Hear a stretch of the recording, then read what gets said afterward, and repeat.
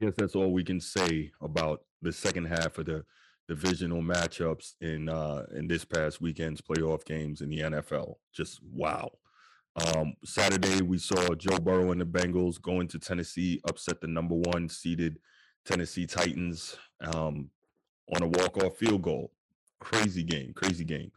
Joe Burrow almost got killed out there, got sacked 9 times, still got the job done. Crazy. Okay.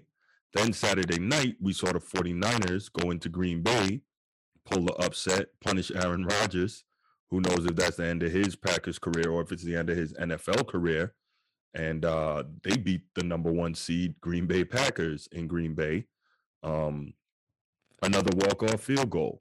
Amazing. Then what do we see? We see the Rams and Bucks in the first game on Sunday, right?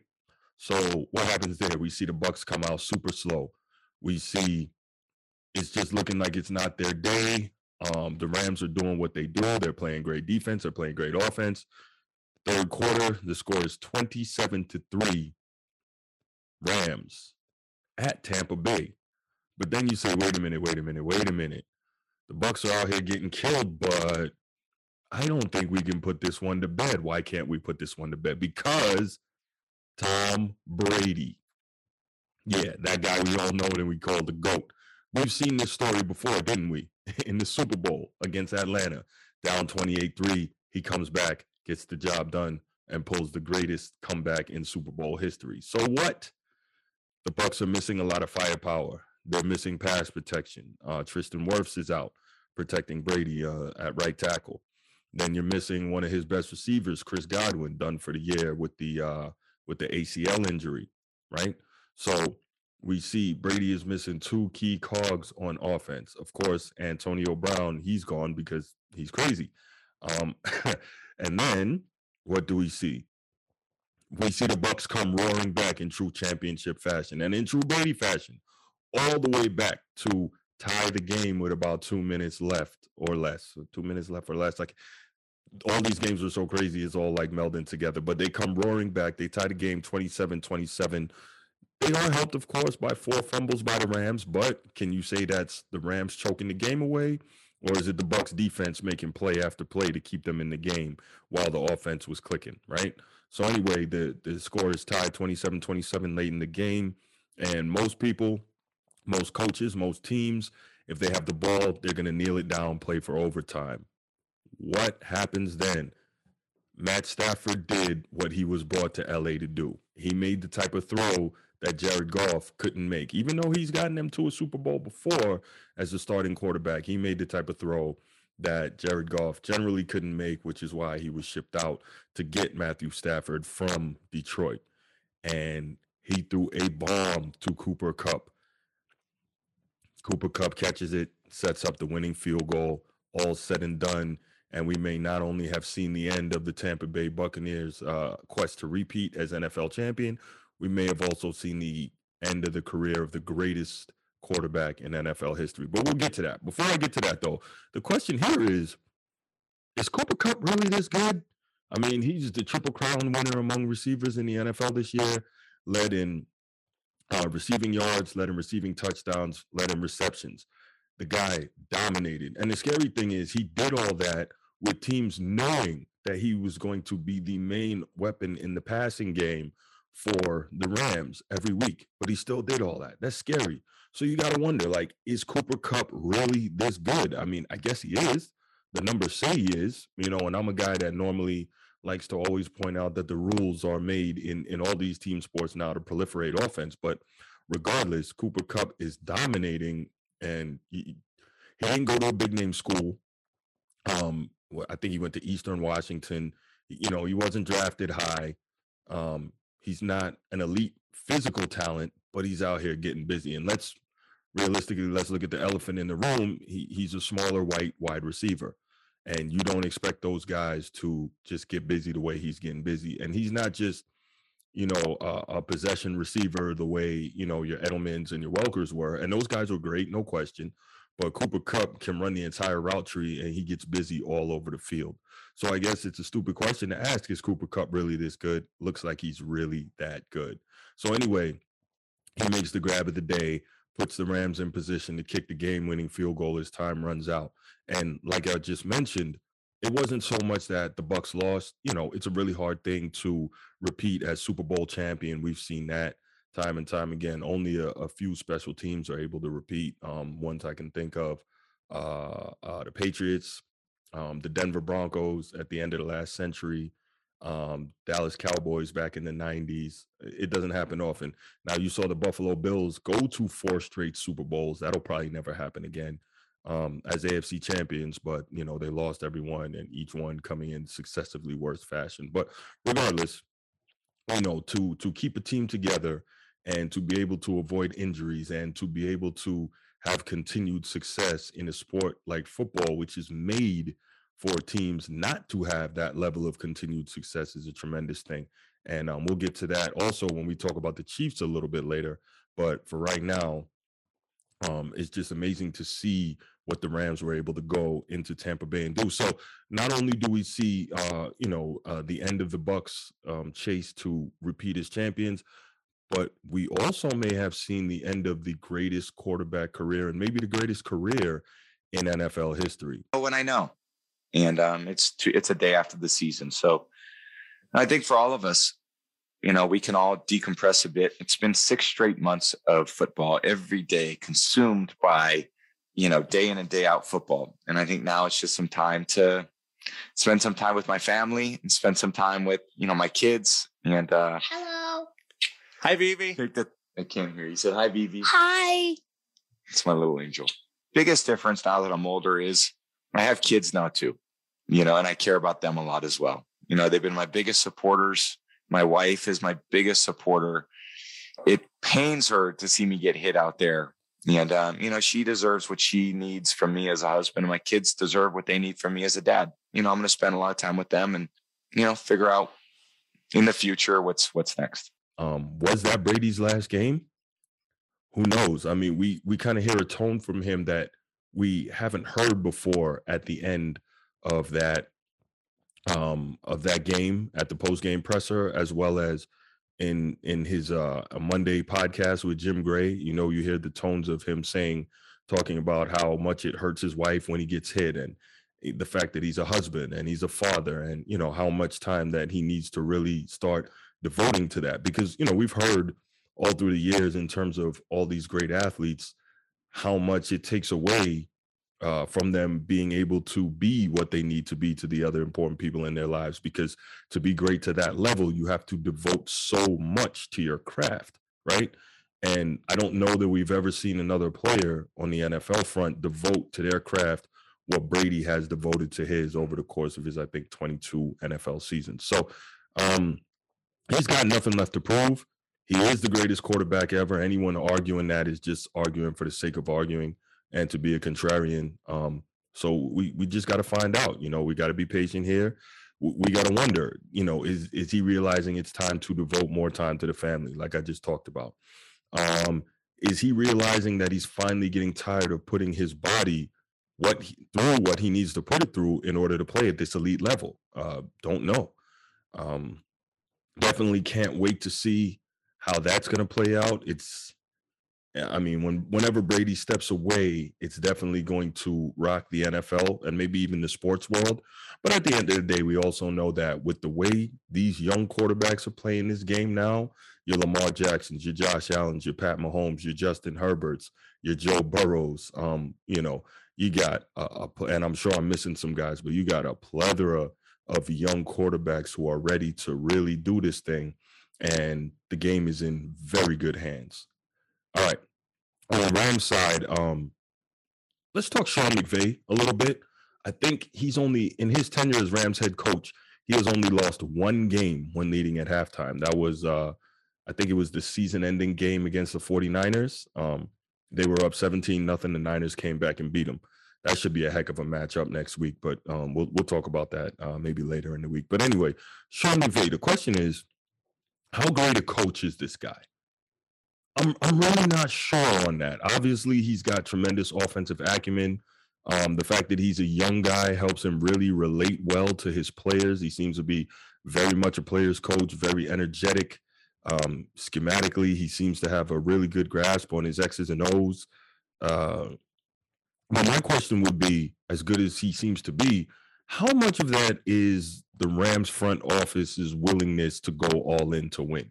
We hear a lot about organizations and owners being cheap, and it just looks like the Rams, within the confines of the salary cap, they seem to be working with a different salary cap almost, because they're bringing in guy after guy, big name players who, they probably won't be able to keep them all after this season. But since McVay's been there, they've really shown a willingness to go out and get the guys that they need to get to try and be successful. So you got to wonder, is Sean McVay as great as he looks, or has he really been given the pieces to make it work? I think it's probably a little of both, but yeah. So finishing up on this one, can the Rams finally get past the 49ers? I think the Niners have beaten the Rams the last 6 times they've played. Shanahan really seems to have Sean McVay's number. I don't know that means a whole lot going into this game. It could be, you can look at it a couple of ways. You can look at it and say Shanahan knows how to beat the Rams schematically. Or you can look at it and say, those 6 straight losses have really put the Rams in position to make them even more angry, make them even more hungry, and have an opportunity to have success in this game and win, and be the second straight team to play, to host the Super Bowl in their own stadium, because the Super Bowl this year is in SoFi Stadium in LA. And if the Rams should get there, they'll be hosting it just like the Bucs hosted it last year. So after all those years of nobody being able to play a Super Bowl at home, we may see it 2 years in a row. Should be interesting. All right. Bills and the Chiefs. I tell you, what a way to finish out an already incredible weekend of football. The NFL had to love this one. Not that they didn't love the other 3 games, but they had to love this one too. This was without a doubt one of the greatest playoff games ever. And I'm a guy, it's really hard for me. I like to reserve judgment in terms of saying that modern sports are the greatest that you'll ever see, because like I always talk about, the rules in all these sports are made to proliferate offense and really handcuff the defense. But if you watched this game, if you love football, if you even like football, there's no way. I mean, I heard people who aren't even into football just, ranting and raving about this game. So it was, in my estimation, one of the greatest playoff games ever. And I can say, to my actual memory, I've been seeing playoff football probably since about 1990 that I can really remember clearly. And I don't know if off the top of my head I can remember a better one than this. Maybe when Frank Reich brought the Bills back against the Houston Oilers in the playoffs. I feel like maybe that was like 93 or 94. They brought him back. I think they were down like 35-3, and he brought them all the way back. That was an incredible game. But that was more like incredible for watching what the Bills were doing and watching how the Oilers were collapsing. But this game here, it was neither of those. It wasn't a great comeback. It wasn't one team collapsing and letting another back into the game. It was just an incredible back and forth shootout. And with that, it was one of the greatest playoff quarterback matchups we've ever seen. Josh Allen, I feel so bad for the guy, because that's one of those games where nobody deserved to lose, but somebody had to play. Somebody had to. I'm sorry. Josh Allen played absolutely lights out. He showed that he's worth the big money that he got this past offseason. And it wasn't obviously just this game. He went crazy over the last 2 playoff games. I think he had either 8 or 9 touchdown passes, no picks. I mean, he just went nuts. And so you have rookie wide receiver Gabriel Davis from UCF. He chose a heck of a time to have the biggest game of his life, right? So in the biggest game of his life, literally the biggest game of his life, he played the biggest game of his life. Why do I say that? He had 8 catches for 201 receiving yards and did something no other player, listen to that, he did something no other player has ever done in NFL history. Had 4 receiving touchdowns in a playoff game. Nope, not Randy Moss. Nope, not Jerry Rice. Nope, not Marvin Harrison. None of these dudes. Not T.O. None of them. Gabe Davis did that. incredible. 8 catches, 201 yards, 4 touchdowns. Absolutely incredible. The game went back and forth. This was one of those where the last team with the ball could easily have won. And it went to overtime. Fairly so, right? Chiefs go right down the field. So before we even get to overtime, right? I thought the game was over when Josh Allen late in the fourth quarter throws to who else? Gabe Davis, right? For what I believed was the game-winning touchdown. And then you have 13 seconds left in the game, and Pat Mahomes takes his team right down the field for a game-tying field goal to send it into overtime. Insane. Absolutely insane. Everyone's thinking 13 seconds left, there's just not enough time, right? So now all the Monday morning quarterbacking is happening, and you're hearing, should they have squib kicked the ball to use up some more of the time? But you're Buffalo. You've had the number one defense in the league all year, number one pass D, number one scoring D, number one total D. And you're thinking, okay, 13 seconds left. We can stop these guys, right? We can make 1 or 2 stops and win this game and go on to the conference championship. All right, cool. Except you couldn't. Pat Mahomes calmly takes his team right down the field. They hit the game-tying field goal. It goes into overtime. I'm thinking, you got to be freaking kidding me. You got to be freaking kidding me. So in overtime, the Chiefs get the ball first, and this is one of those things where I was just saying that the team who had the ball last was probably going to win this game, at which point you see Pat Mahomes again go right downfield, and then he hits Travis Kelce for a touchdown in the back corner of the end zone to end what was arguably the greatest playoff game we've ever seen, and clearly the greatest playoff QB duel we've ever seen. These guys, I heard somebody say, and I thought it was interesting, are Josh Allen and Pat Mahomes going to be the new Tom Brady, Peyton Manning of this era? That wouldn't be a terrible thing to see, right? Wouldn't be terrible at all. So this begs the question, right? I'm watching this game and I'm thinking about it, and then after the game I'm thinking about it, and then I'm listening to all the sports talk commentary for the next couple of days, and I'm thinking about it, and I'm wondering. I'm about to ask a question here that's gonna sound stupid, but I'm gonna ask it anyway. All right, get ready. How good is Patrick Mahomes? Like, for real? How good is he really? What do I mean by that? I know it sounds like a stupid question. We've seen this guy set all types of records. We've seen him be an MVP. We've seen him win a Super Bowl, all within his first 3 years as a starter. We've seen him and his team host the AFC Championship game 3 years in a row. First team to do that. He's doing all this, and he's still young in the game, right? So the reason I ask, how good is Patrick Mahomes for real? Let's look at the things that he's got to work with. He fell into the perfect situation. How do I say that? As a rookie, he got to have that year off and not get thrust immediately into the fire, right? He got to learn from a pro's pro, Alex Smith. Alex Smith, very good, professional quarterback, number one overall pick. Had some tough going early in his career, number of head coaches, number of OCs, but once he got settled, pretty solid player, right? Pat Mahomes got to learn from him. Okay. Next, he's got an all-time great offensive head coach in Andy Reid. He gets to learn from him and play in that system, right? Then he's got all-time great weapons around him, right? He's got Tyreek Hill, a.k.a. Cheetah, one of the fastest guys who's ever played in the league.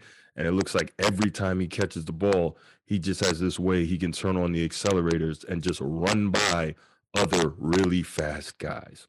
Then he's got one of the greatest tight end talents of all time, Travis Kelce. So these are 2 elite weapons, right? Then he's got more speed around him with Mecole Hardman, who's another sub 4.3 guy. Okay. So I say all that to say, he's been placed into the perfect position in the perfect system with the perfect coaching, didn't have to be thrust right into the fire as a rookie, and had the perfect opportunity to learn from a perfect professional. Wow. So that's a lot to think about, right? Okay. Now I wonder, if you were to put other high-level quarterbacks in that system with those weapons, could they do the same or similar things? For instance, if you swap Josh Allen and Pat Mahomes, right? If you put Josh Allen in that system, wow. Hey, I'm pretty sure he could do very similar things, right? If you put Joe Burrow in that system, yeah, he doesn't have Pat Mahomes' arm talent, but he's elite throwing the ball. I'm sure he could do a lot of things. If you put Aaron Rodgers in that system, I'm sure he could do a lot of things, right? So I say that to say, and I'm sure there's other young guys in the league who probably could fit in there as well. Imagine Deshaun Watson in that system, right? Legal concerns aside, but you get the point. The point is, in that system with those weapons and that coaching, if you put other high-level talented quarterbacks in that system, could they do the same thing? Right. There you go. I think it's a legit question. And I'm not saying that Pat Mahomes is not a special player, but situations can make all the difference. What, Bruce? Are you trying to say that he's a system quarterback? No, I'm not trying to say he's a system quarterback. However, what I am saying is that systems make a legitimate difference many times with players. For instance, you look at a couple of guys. I'm going to take it back here a little bit. Trent Green, Priest Holmes. None of these guys are elite talents, right? And I'm going to use the Priest Holmes example. I've talked about this before. Priest Holmes spent his first, I want to say 3, maybe 4 seasons in Baltimore, right? He wasn't an elite guy. I think he had 1,000-yard rushing season, and I don't even think he got 1,100 yards. But anyway, he was solid. Then Dick Vermeil goes to Kansas City from St. Louis, right? He takes that system, the greatest show on turf system, to Kansas City with him. He implements that. He puts Priest Holmes in the Marshall Faulk role, right? And Priest Holmes all of a sudden starts setting NFL records. Over the 3 years he played in that system, right? Check this out. He averages 4.8 yards per carry. He had never gotten close to that in Baltimore, right? He averages 1,530 rushing yards a season, right? And he averages 18.7 touchdowns a season. That's insane. That's insane. And that's just on the ground. I'm not even putting in his receiving numbers. And I'm not saying he's as good as Marshall Faulk, because he wasn't, and he wouldn't tell you that. But at the end of the day, the fact is this. He got into the right system, and look how his numbers ballooned, and everything just went off for him. Trent Green ends up, I know he made Pro Bowls. He may have made All-Pro playing in that system. So I say all that to say, it doesn't mean that a player is not special or a player is not really good, but systems can highlight what a player can do and make it a lot easier for them to do it. So it can take an elite player and make them all world or all universe, see Pat Mahomes, and it can take a good player or an average player and make them all pro and Pro Bowl, see Priest Holmes and Trent Green. All right. Okay, so that's pretty much a wrap. But yeah, we just got blessed with the best divisional round in playoff history, and I hope everyone really, who watched those games had a chance to just sit back, relax, and not listen to the format. You could do that at the end of this one, but no, I really hope they sat back, relaxed, and really enjoyed those games because they were all absolutely incredible. And I doubt we'll ever see a weekend of playoff football like this again. I mean, every single one was decided by a walk-off game winner of some fashion. Insane. The quarterback play is out of this world. The coaching was out of this world. They just gave us a real treat. Okay, so that's all I got on this episode of Format Podcast. If you enjoyed the show, please go ahead, click that subscribe button in the lower right corner of your screen. Also, click that bell so you can be notified when new shows come out.